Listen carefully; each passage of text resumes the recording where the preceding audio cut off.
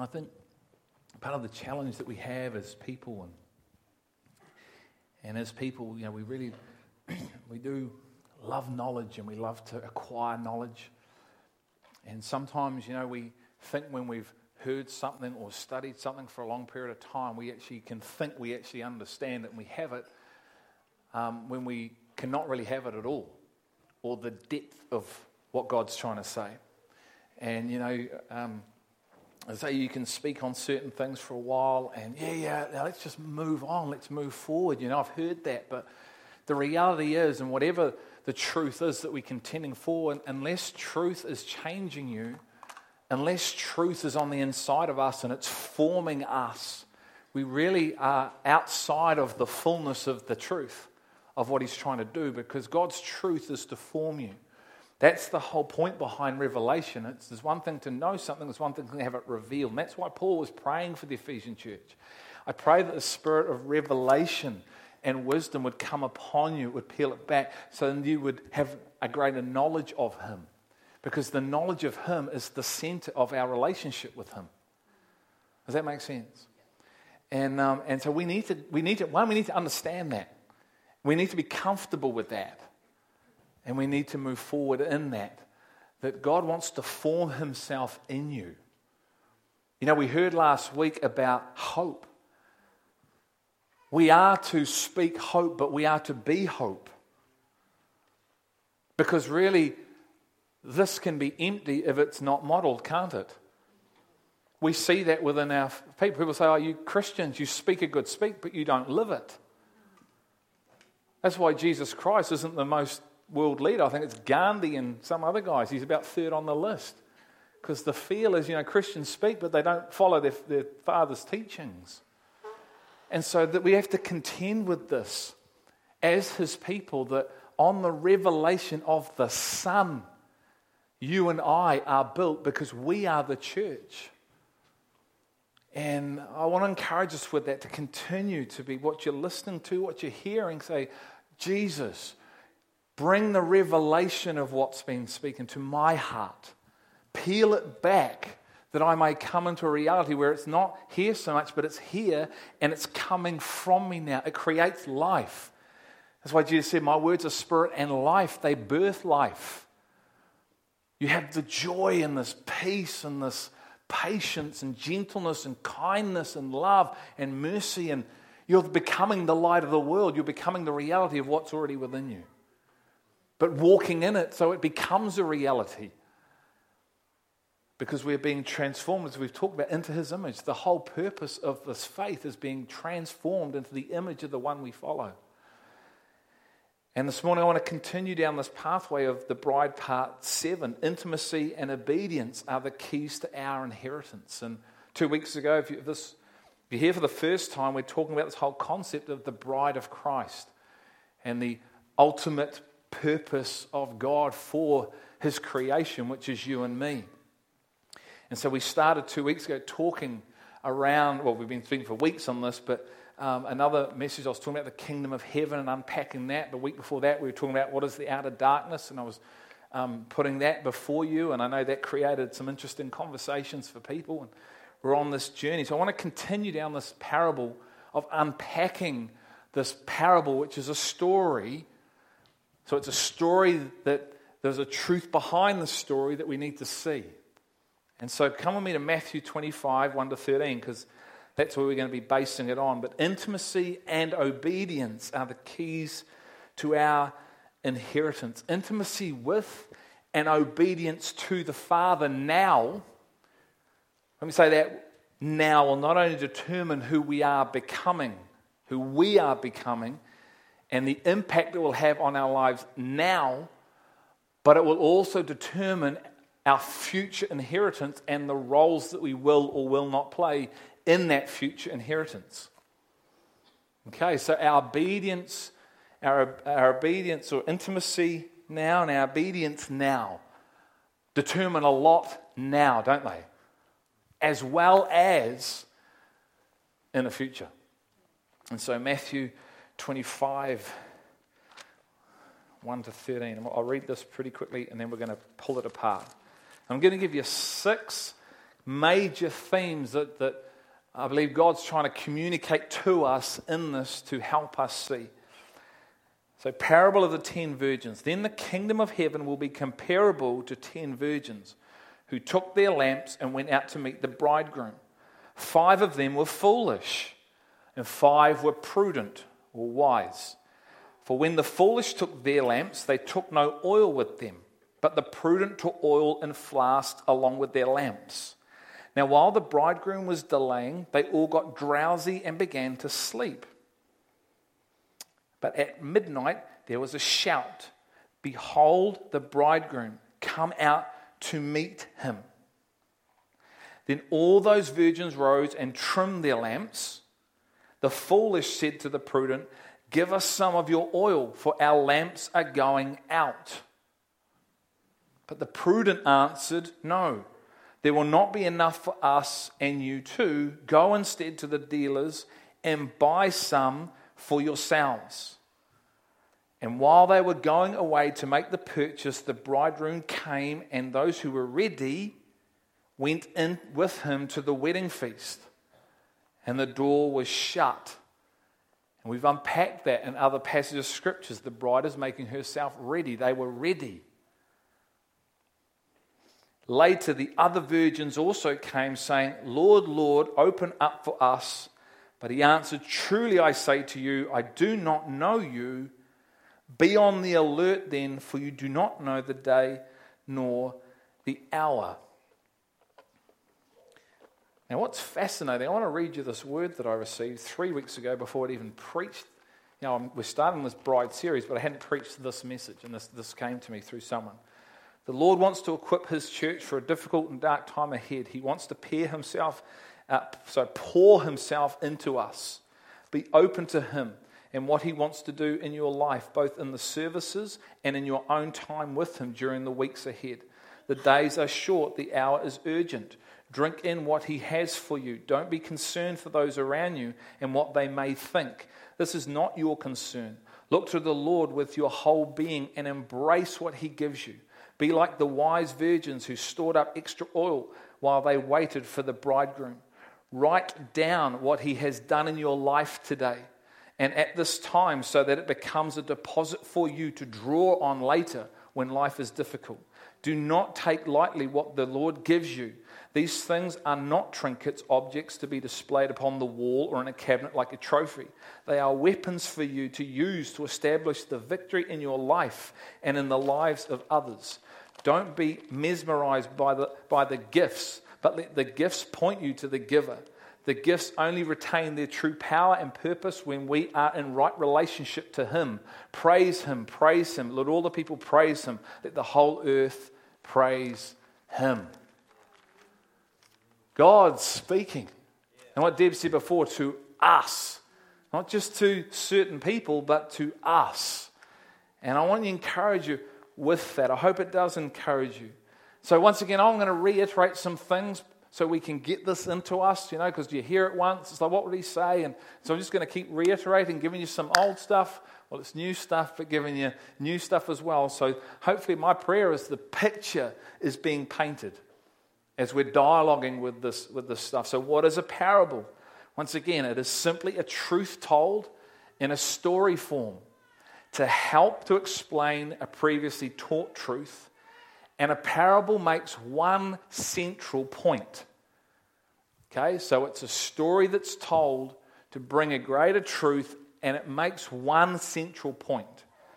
Okay, so what are the major themes that I want to give you in this passage, this parable of Scripture? Number one, Jesus says in verse 1, the kingdom of heaven is comparable to the story of the 10 virgins. So Jesus is comparing the kingdom of heaven to this story about 10 virgins. Okay? So we need to understand what the kingdom of heaven is. Because once again, as I said a few weeks ago, Bible is not talking, Jesus is not talking specifically about the geographical place heaven.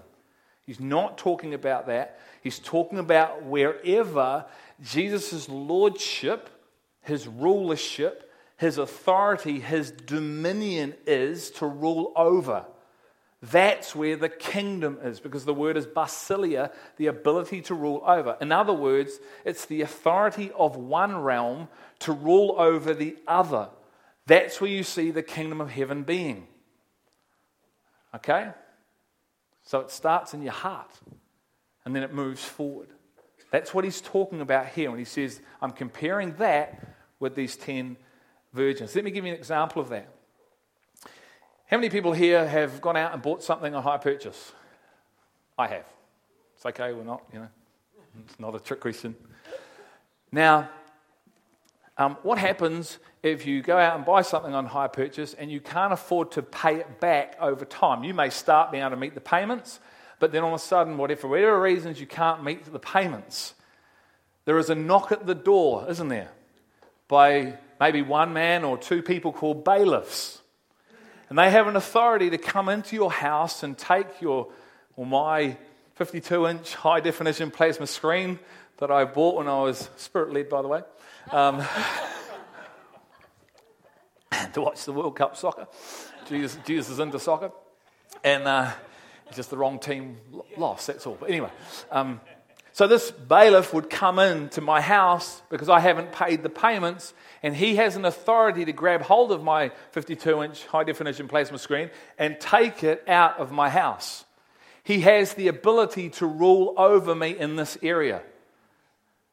It's like that. When one authority comes and rules over the other. Another story, I think one of my best mates, this is years ago, they were looking for a flatmate. And this guy answered the ad in the paper, and mate, they just thought they'd won the lottery. This guy was incredible. He was a lawyer. He had all this money. He had all this gear. I mean, they were like hardly, students, so they didn't really have a lot. This guy moved in. He had leather couches, all the works back in the early 90s. And they thought, this was amazing. This is awesome. Until about 2 weeks later, when they're watching TV and he's out, and up comes Crime Watch, and there's their flatmate on the telly. And they're all going, this is interesting, and this man is a fraud, and he is, he's a very clever guy. He actually was not a lawyer, but he actually had certificates to say he was a lawyer, and he was smart enough to be able to be in a number of different environments. He'd been doctor, he'd been this, he'd been that, he'd been everything. And they're sitting there going, what do we do? And then about midnight that night, there's a knock at their door. In fact, there's a few knocks at the door, and all of a sudden the SWAT team boom into the flat looking for this guy. And they're all out of bed. You imagine that, 10, 12 police in gear come through looking for this guy. The ability to rule over. The police had the ability to bust down the door and start looking in that house for that man. That's what the kingdom is, the ability of one to rule over another realm. Number 2, okay, so that's the first thought. The kingdom of heaven is comparable to the story of the 10 virgins. The second theme of this passage, all 10 of these women are virgins.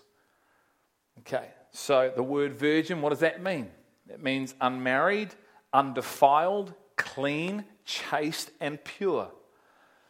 When you and I, and we've talked about this as well, when we receive Christ as our Lord and Savior, we receive what Isaiah says is a garment of salvation, which basically makes us like these virgins. The blood of Christ comes and washes over us, making us pure. The blood of Christ, the Bible uses the word justified, just as if we had never sinned, although we continue to sin. Our goal is not to, but we continue to. His blood washes over us just as if I'd never done it. I've received that, which makes me a virgin. You with me so far? Yeah. Okay. So these 10 virgins are all followers of Christ. They've received this garment and they're wearing it. So they're all followers of Christ. The third theme of this passage, all 10 virgins, they went out to meet the bridegroom. So they're all starting the same journey. Maybe at different times, maybe at different places. We don't know. But in this story, we see these 10 virgins and they're starting on the same journey. They knew about the return of the bridegroom. So their journey is washed in the blood, moving towards this return of a bridegroom.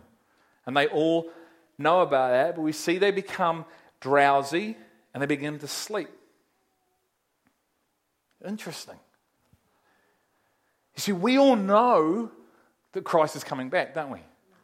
We all have the intellectual knowledge of that Jesus is going to return. He's coming back for his church. He's coming to establish his rulership on the earth.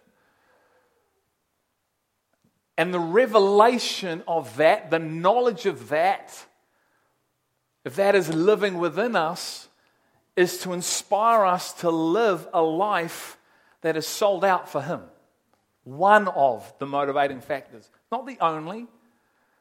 The love of Christ will motivate you to change your whole life. So God gives us different truths. He paints pictures to help us not become drowsy, not fall asleep. Live a life following him, committed to him, devoted to him, choosing his will. And so we see this picture of these women, but they become drowsy. They sleep. Why? Why?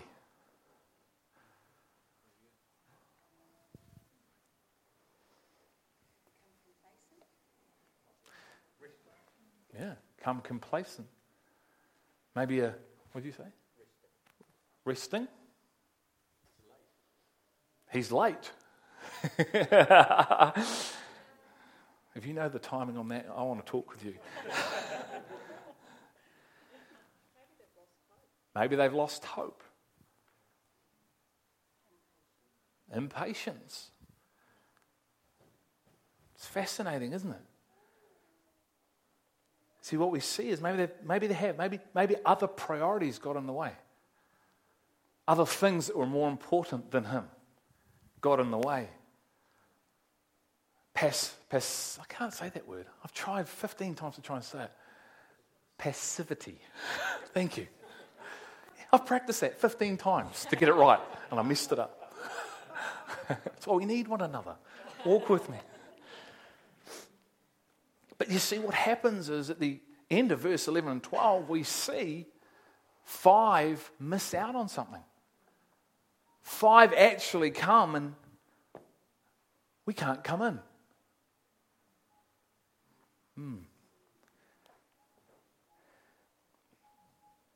Knowing Jesus is returning is to be a motivating factor to living our lives in a purposeful pursuit of the Father, fulfilling the will of the Father instead of our own will. Because Matthew 7:21, Jesus says, it's those who do the will of my Father who will enter the kingdom of heaven. Remember, Jesus isn't talking about the geographical place heaven, but wherever his authority is to rule over another authority or realm. That's now and when he returns.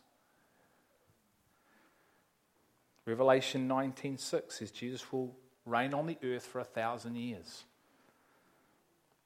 What did Jesus say to his disciples? First time he meets Peter, what did he say? Come, follow me, because I am going to make you. That's a process. That's not a one-off event. That's a process. Are you going to come and follow me? And as you follow me, I'm going to make you into fishers of men. I'm going to make you into my image. I'm going to make you to look like me. This journey is going to last a lifetime. And I'm going to show you incredible things. You're going to become incredible things. This thing is going to be at times hard. You're going to be persecuted. You're going to come under the radar of a whole lot of things. But will you come follow me? Where are we going, Jesus? We're going to discover the Father. We're going on a journey. I'm going to take you on a journey that you're going to understand my Father. Because the Bible says in Matthew, it says that the Son is the only one who knows the Father, and the Father is the only one who knows the Son, but to whom the Son chooses to reveal the Father.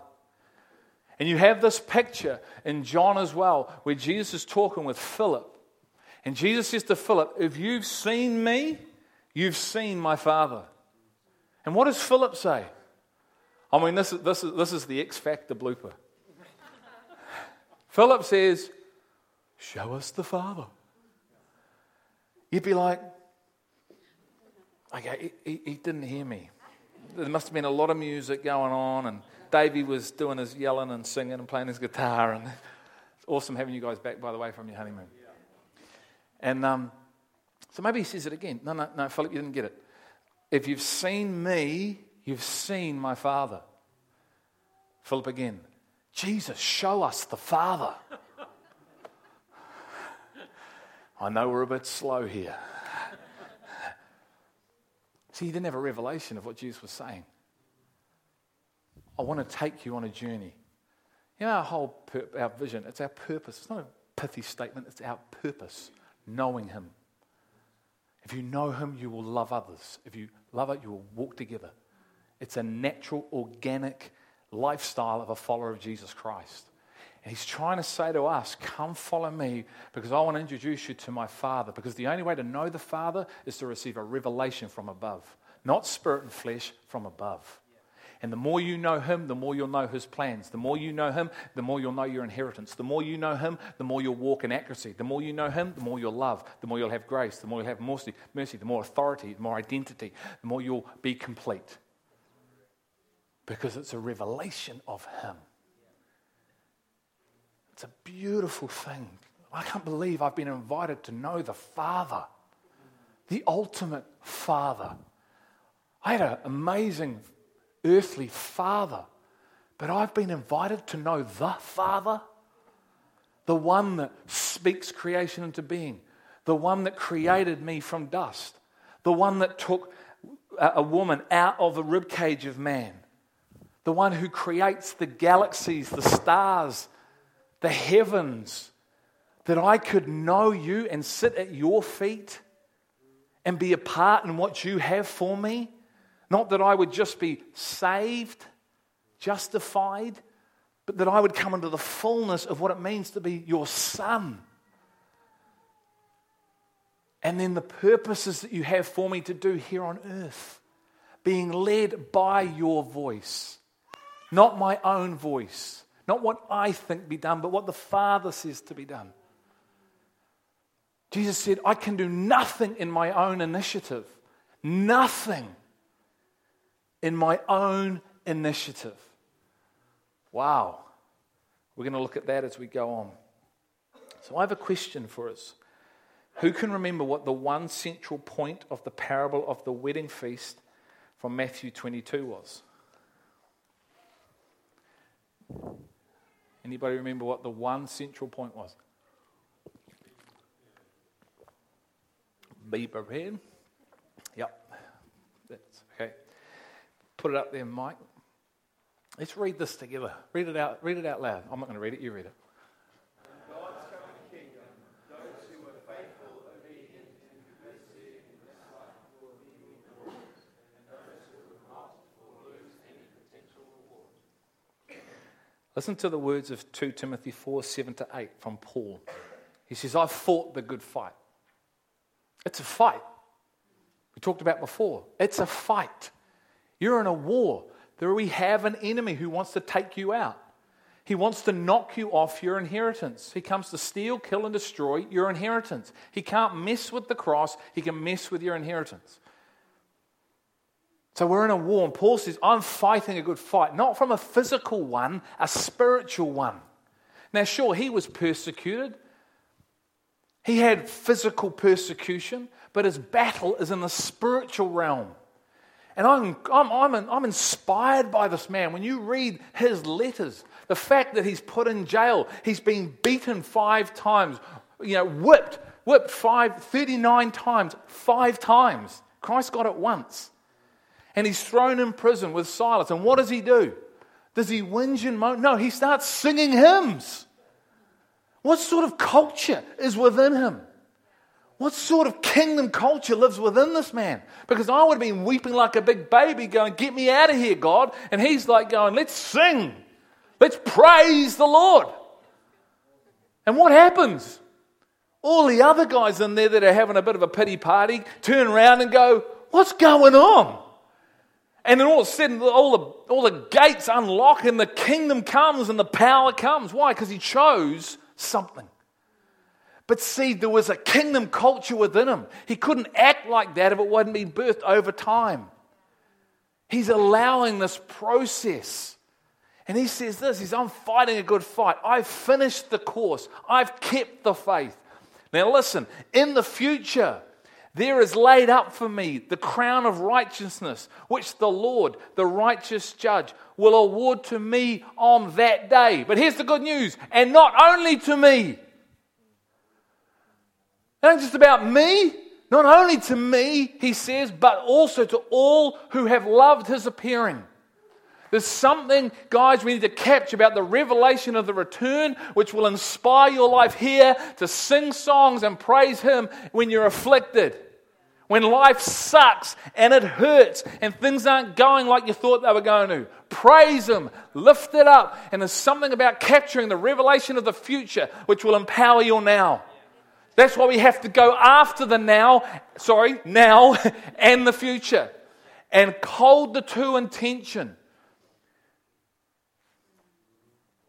People say, I'm not interested in rewards. You just don't know the Father yet. Enough. That's the truth. I'm sorry if that hurts. It's a lie. You're believing a lie. Okay? It's about love. Everything's motivated by love. But the Father has rewards. He's a loving Father. I have rewards for my kids. It's not given from any motivation apart from love. Agape love. The Bible speaks of it throughout the whole entire book. So we've got to get comfortable that there is more for those who will choose to live a life of what?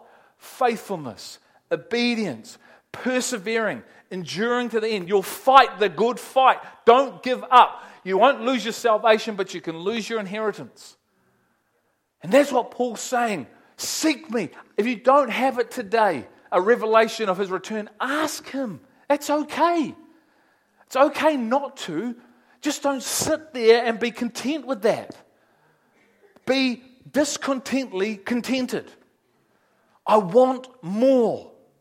It speaks about more. I don't understand half the stuff. Show me. Because the more empowers the now. And it becomes life. Life, Jesus said, my words are life and spirit. They change you. And you become like me.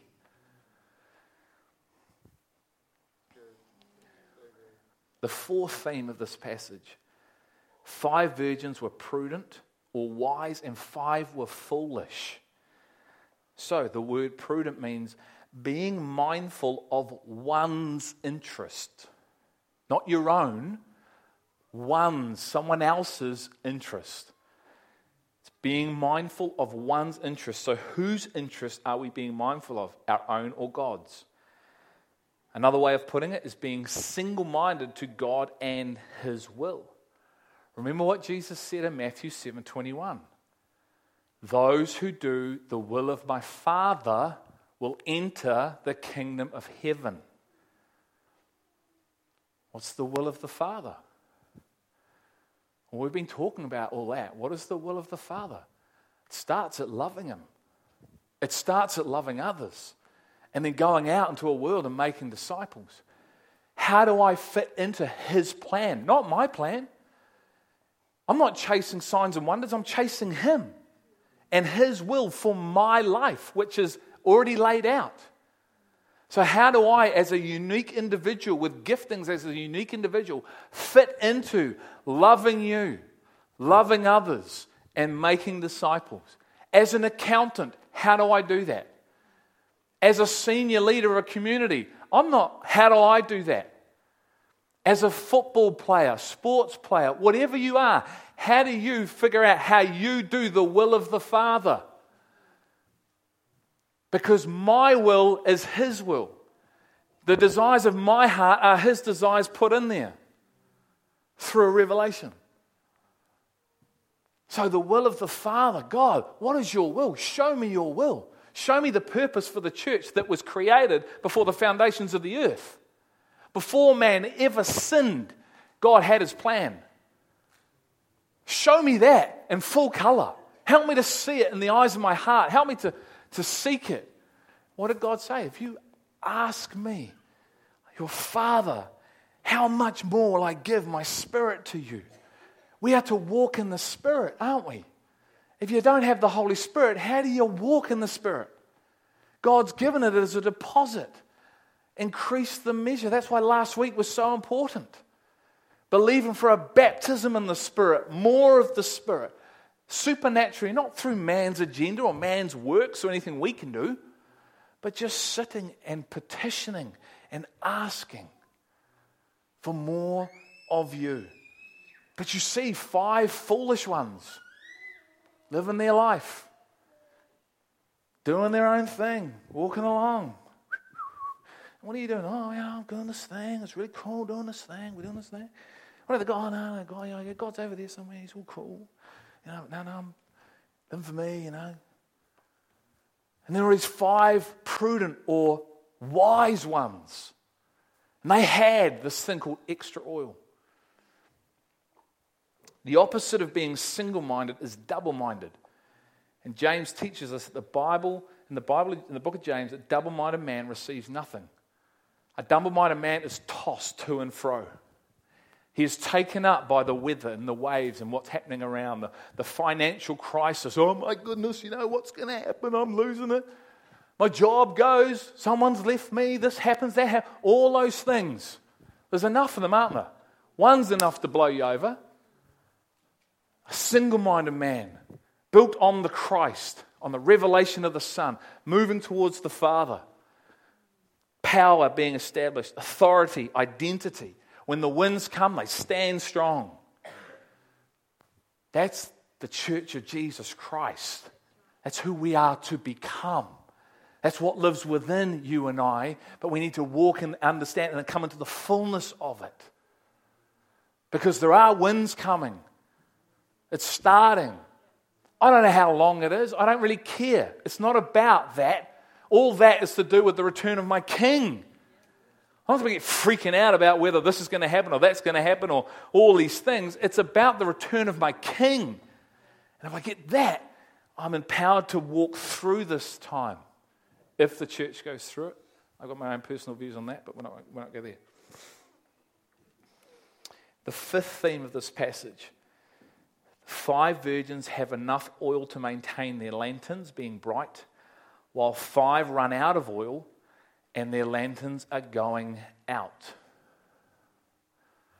Okay, what on earth is this all about?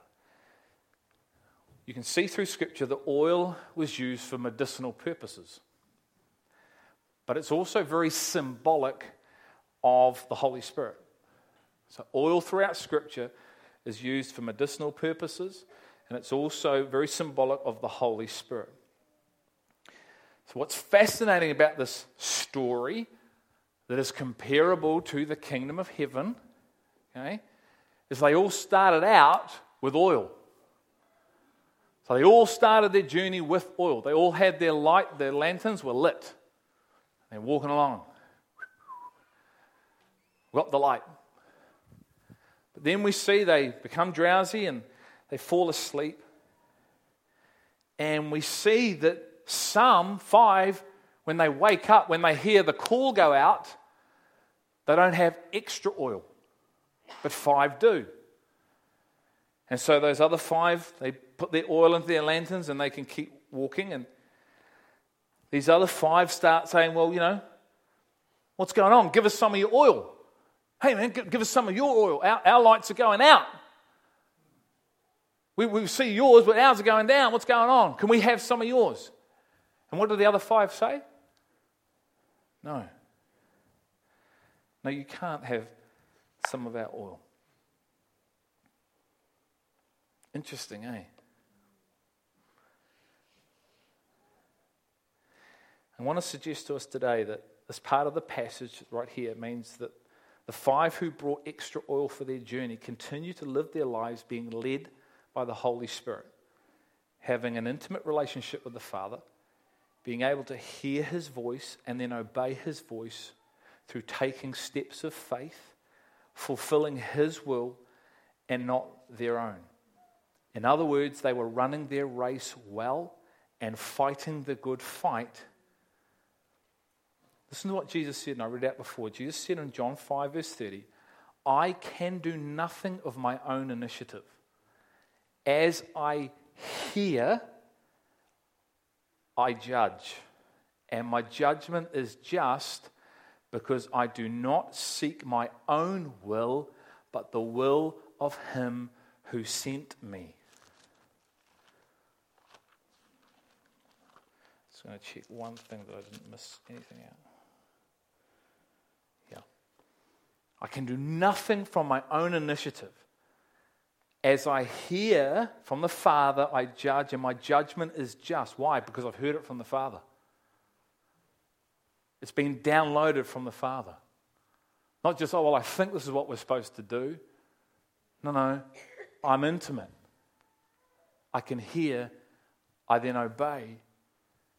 And it's not about my own will, but it's about the will of him who sent me. Right here, I believe, is what the Bible's describing as Spirit-led and doing Spirit-led works, or the righteous acts of the saints, which is our fine linen garment that we've discussed. The Bible says in 1 Thessalonians 5:19 to not quench the Spirit in our lives. How do you quench the Spirit in your life? By making your own choices, living your own will instead of the Father's. It's where your will be done, not his. I believe you can quench the Spirit. It's there the whole time. But Jesus said, those who come to me from their innermost being will flow a river. There'll be a river of the Spirit that flows. When you're walking in me, you're walking in a river. It's an overflow. And sure, we can come to him and get more of that, but I genuinely have conviction that God wants us living in the overflow zone. Not enough. We've got to have enough for others, not enough for ourselves. We should be overflowing onto others. It's just this wellspring of life. Joy. Joyous.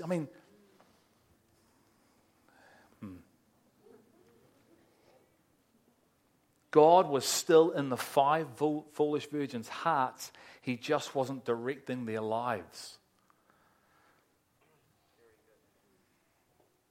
Now, you might say like I did, when I first read some of this stuff, and this has been part of my journey, I'm like, man, they're pretty mean, aren't they? I'm a bit stingy, those 5 wise ones. I thought we were Christian. I thought the Christian thing to do would be to serve others and lay your life down and give some of your oil, you stingy virgin.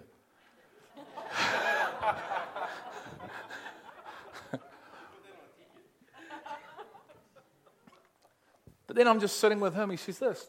He says, you can't give anyone else your own revelation, son. You can't give what you've walked through and the shoes you've walked in. Someone else can't give their revelation. You might want to. How many people want they're so passionately, you want your loved ones saved, but you can't give them your repentance. You can't give them what you've been through, can you? They can receive it, but they have to choose to walk in it. They couldn't give their oil. Physically, they just couldn't, because it's the Spirit. You know what it's cost me to be at this point? Are you prepared to go through everything I've been through to arrive at this point? Because it's not given away cheaply. It's not just given away like a smorgasbord. Oh, here you go. Who wants this? No, it's a pursuit of the Father. It's an internal transformation. The kingdom of heaven is where first? Within you. It's a whole transformation of a person. You can't give that away. Only the Father can give that through the Spirit of revelation. People have to receive their own revelation by seeking the Father for themselves and allowing themselves to be built by Jesus Christ. We see the 5 virgins telling the foolish ones they must go and buy their own oil. When we buy something or purchase something, there is a cost involved. There is an exchange that happens, isn't there? This cost my mother $60. for my Christmas present. There was an exchange of her hard work, her labours, to be able to go into a store and get me quite a smart looking vest, I think, and hand over her hard work in exchange for a vest. I received the waistcoat because of her hard work. It cost her something. If I want to receive more from the Father and come into a greater understanding of His ways and be led by His Spirit, then there is a cost involved. I must be prepared to live by faith and not facts or sometimes what my feelings might be saying to me. I must be prepared to die to what I want and be prepared to live for what He wants. I have to be prepared to be broken down in areas of my thinking and have them transformed by the renewing of my mind through the Spirit.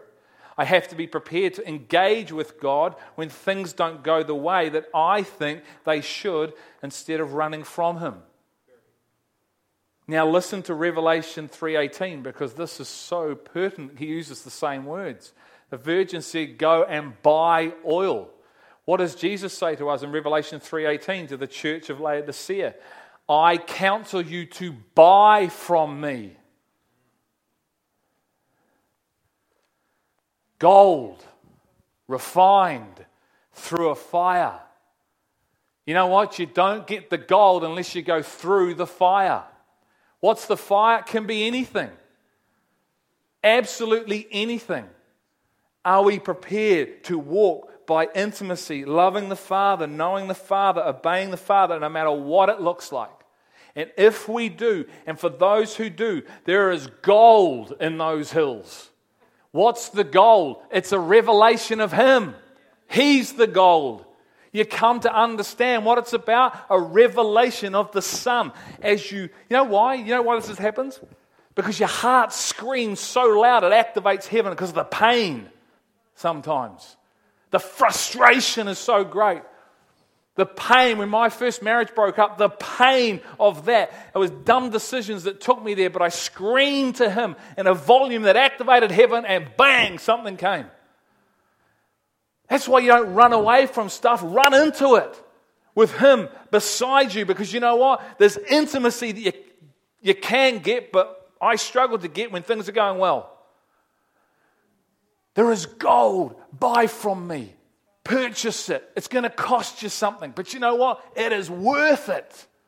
The cost, it's not a bad cost. It's a good cost. Everything He has for you and me is incredible. Unconditional love gets you in, but conditional obedience will give you your inheritance. And we don't really like that, but it's the truth. Agape love gets you in. His love never alters. But it's conditional upon our obedience as to whether He will give you what He wants to give you in the fullness of what He has for us. And we are no different, are we? Who's going to give? I'll give you an example. Me and Madeline. I love her with more than I love myself, with His love in me. And I want the very best for her. I want to see her grow up and flourish. And one day she's going to come and she's going to say, Dad,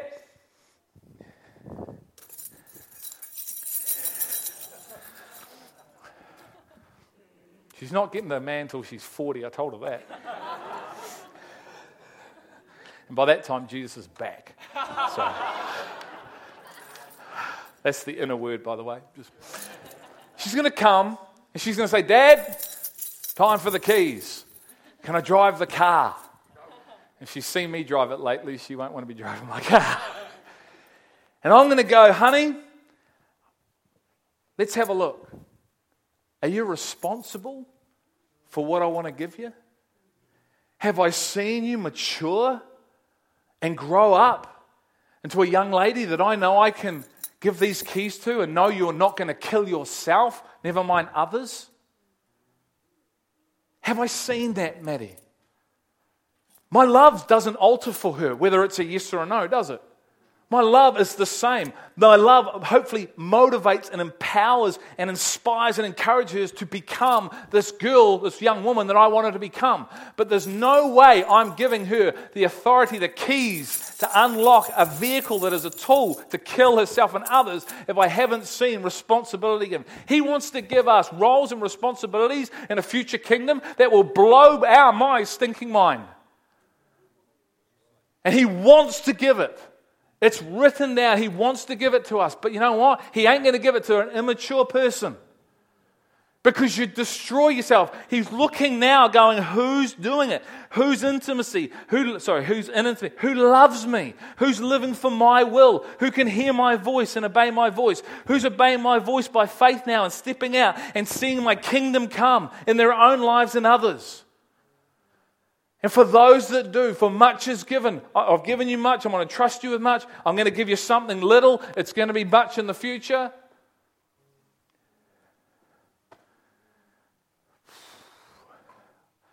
I said more than I was going to say there.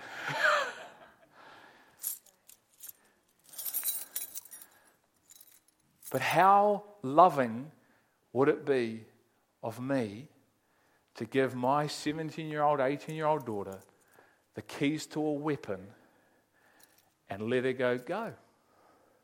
And her kill some of your kids, or you, or herself. Loving father wouldn't do it, would he? Until she's ready. There's that word again.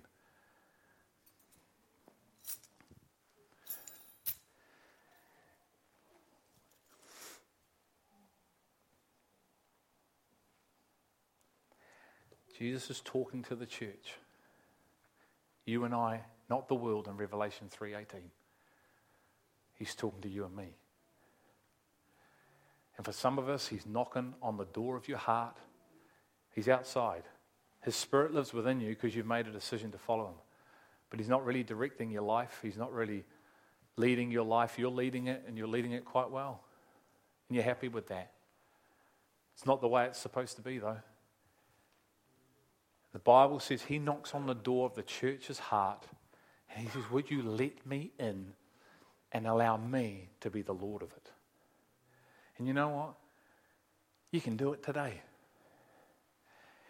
The Bible uses the word repent. All you've got to do is repent and come back and turn and say, today's the day you're going to be Lord of my life. I've been in control for 20 years, God. Maybe you've done a good job of it. Maybe you've done a stinking job of it. But today could be the day that you repent. If you look through Revelation 2 and 3, it says, repent, repent, repent. Turn back to me. You have moved away from me. I'm not just talking about, I'm looking at this on the internet, or I've got a problem with booze. I mean, that's dealt with. He came and forgave the sin. It's the iniquity of man that causes the sin that's the problem. The iniquity is the blindness. The iniquity is wanting to be in control. The iniquity is wanting my will to be done. I. That needs to die. He says, repent, turn to me. And if you would turn to me, my people, you know what? I come. And I fill you with more. And I fill you with more. The reason the apostles got such a baptism in the Holy Spirit, because they were spending 10 days beforehand repenting on their face. God, come, we repent. Fill us, we turn to you. If Israel, that's the mistake they made. They weren't turning to Him. They were trying to walk away, do their own thing. And to be honest, part of the church is no different. But I don't want you to be. I don't want to be. I want the Rock to be known for a community that is submitted to the Father. And as we submit to the Father and His will, we get brighter, brighter, brighter. And the lost world looks and goes, I want what they have. You don't want me, you want the God in me. Do we want that as a community? If we will commit to coming to know Him, love others, walking together. It's not a statement, it's a lifestyle. And Jesus is screaming it through this incredible manual. It's everywhere. And we're going to look and we see these 5 foolish virgins. They don't enter in.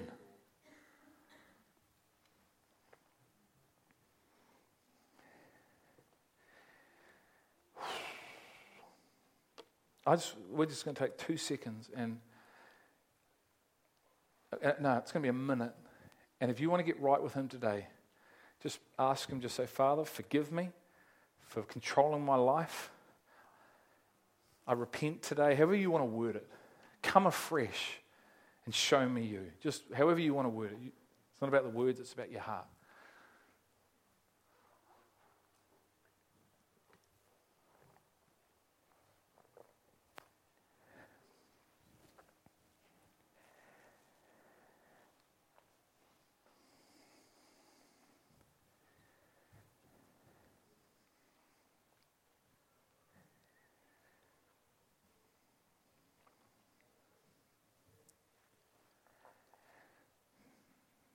Fly through this bit and it's done. Just walk with him. When you leave here, walk with him. Spend time with him. The last theme in this passage is 5 foolish virgins weren't allowed into the wedding feast because they didn't know the Lord, while the 5 wise ones were. The problem is an intimacy one. The word know is the word, I don't know if I can pronounce this right, oida. It's O-I-D-A, which means, how is it? There you go, oida. See, help me walk this thing out. Which means to know him intimately, to see or to perceive. God is saying here to the 5 virgins, I don't know you intimately. We don't have a close relationship. You have done things your own way and in your own strength. You were not a partaker or sharer of my life or my power, my love. You partook in it, my sufferings.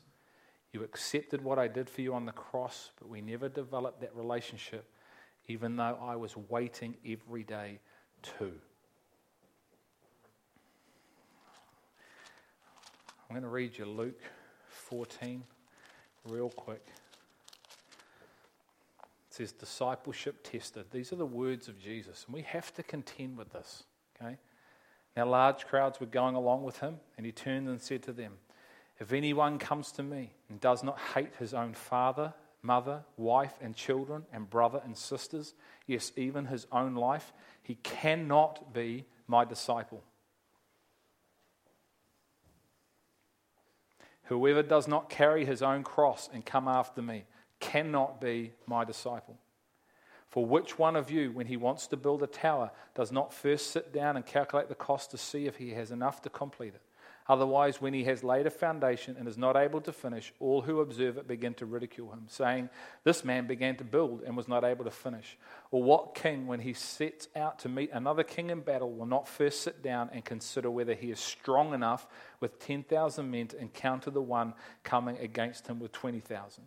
Or else, while the other is still away, he sends a delegation and asks for terms of peace. So then, none of you can be my disciple who does not give up all his own possessions. What's he saying? Get divorced? Leave your kids behind? Give all your house and your money away? No. He's saying what has top priority in your heart. And anything that is above me shouldn't be. And I want to be the number one. If you would seek first my righteousness and my kingdom, I will add those things. But while my people continue to seek first their wives, their husbands, their children, their sport, their money, their careers, even their own lives, you are not worthy of me. But your blood makes me worthy. Absolutely. It's a reward issue. It's not a salvation issue. What I said before, he has things. He's looking. Who am I going to trust with what I have for them in the future? Who's doing it now? Intimacy with the Father is the key to this journey with God, loving him with everything we are, being led and empowered by the Holy Spirit, and being obedient and faithful to do the things he leads us into, not our own things, enduring to the end. What did Jesus say he would be looking for when he returns to earth? Pardon? Well, that faith. Will I find faith when I come back? Faith for what? You can't receive what you're not prepared to walk into. And we've done a brilliant job as the church of preaching the unconditional agape love of God. What we haven't done that great of is preaching the other side of the picture, which you could call the fear of God or the discipline aspect of God, the reality that, you know what? Yep, God loves me. We sing about, oh, how He loves us. I reckon you say, oh, how He disciplines us. That wouldn't fly too well, would it? Not too many people would buy that song. But it's the truth. And you need to walk, and I need to walk in the compassion of the Lord and the fear of the Lord, and bring those two things in the middle, and I'm accurate. And of those that will, there will be a reward, a crown of righteousness.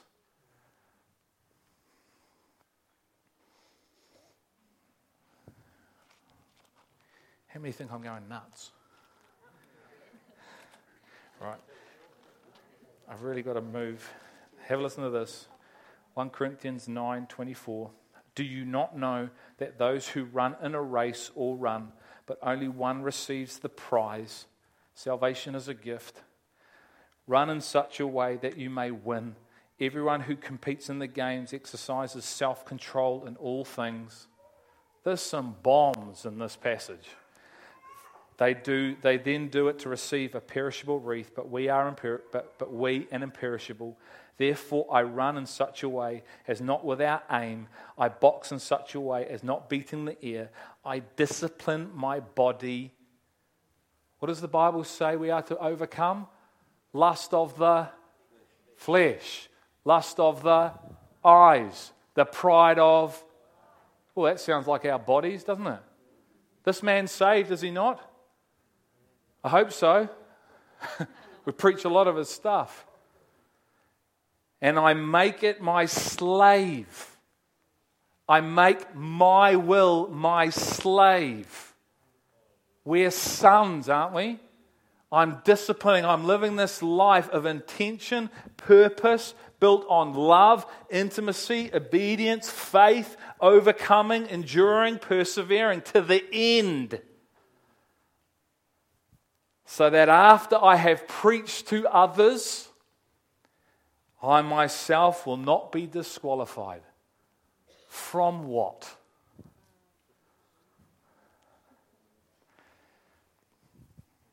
If you're going to tell me Paul wasn't saved, we'd have an interesting discussion. I don't know about Paul Costello, but... Love you, buddy. I'm going to leave it. I'm going to say one last... I'm going to give you the one central point I believe that God wants us to understand from the parable of the virgins. But what I do want you to do, go and read 1 Corinthians 10 from 1 to 14. And it says, avoid Israel's mistakes. Don't think because the Old Testament is the Old Testament, it doesn't apply to us today. It is one book. Okay, the one central point that God wants us to understand behind this parable of the 10 virgins is that we are to watch, be ready, and be living our lives being led by the Spirit, being submitted and devoted to His will and purposes, enduring and overcoming to the end if we want to receive and be part of everything He has for us, not only now, but in the future. The end. Father, I want to thank you, Lord, that you are speaking, you are screaming to your church. Father, we love you. And God, I pray today, Lord, that we would contend for what we're hearing. Father, we would go after it in the Spirit. Lord, when we're intimate, we can hear. Father, intimacy is the key to hearing from you. Faith comes from hearing. Father, it's in the moments of just the intenseness of your presence that you reveal things through your word and through your Spirit to us. And Father, we need to check everything from our spirit back to the word. But Lord God, I pray today as we go, as we leave here, Father, we would go after some of the things we've heard. Maybe one thing that you're revealing to us, you're stirring in our spirits. I pray today, God, that we have repented, that we've turned to you if we needed to in our hearts, and that we are making you Lord again of our lives because we want the fullness of what you have for us. I'm not satisfied with just being in this thing. Lord, I want to enter it, allow it to transform me. I want to be a son. I want to live in the fullness of my inheritance as a son, and for it to be my reality, not just a good idea, and watch other people experience it. I want to see and hear and perceive what's happening around me in the seasons we live in, and I want to bring glory to your name by being built by Jesus Christ of Nazareth, Father, to represent the kingdom of God and to represent you well and to bring glory to your name well in this time. It is a privilege to be chosen at this time, at this place in history, to sing your praises in your name. In the name of Jesus Christ, I pray, my Father. Amen. Amen.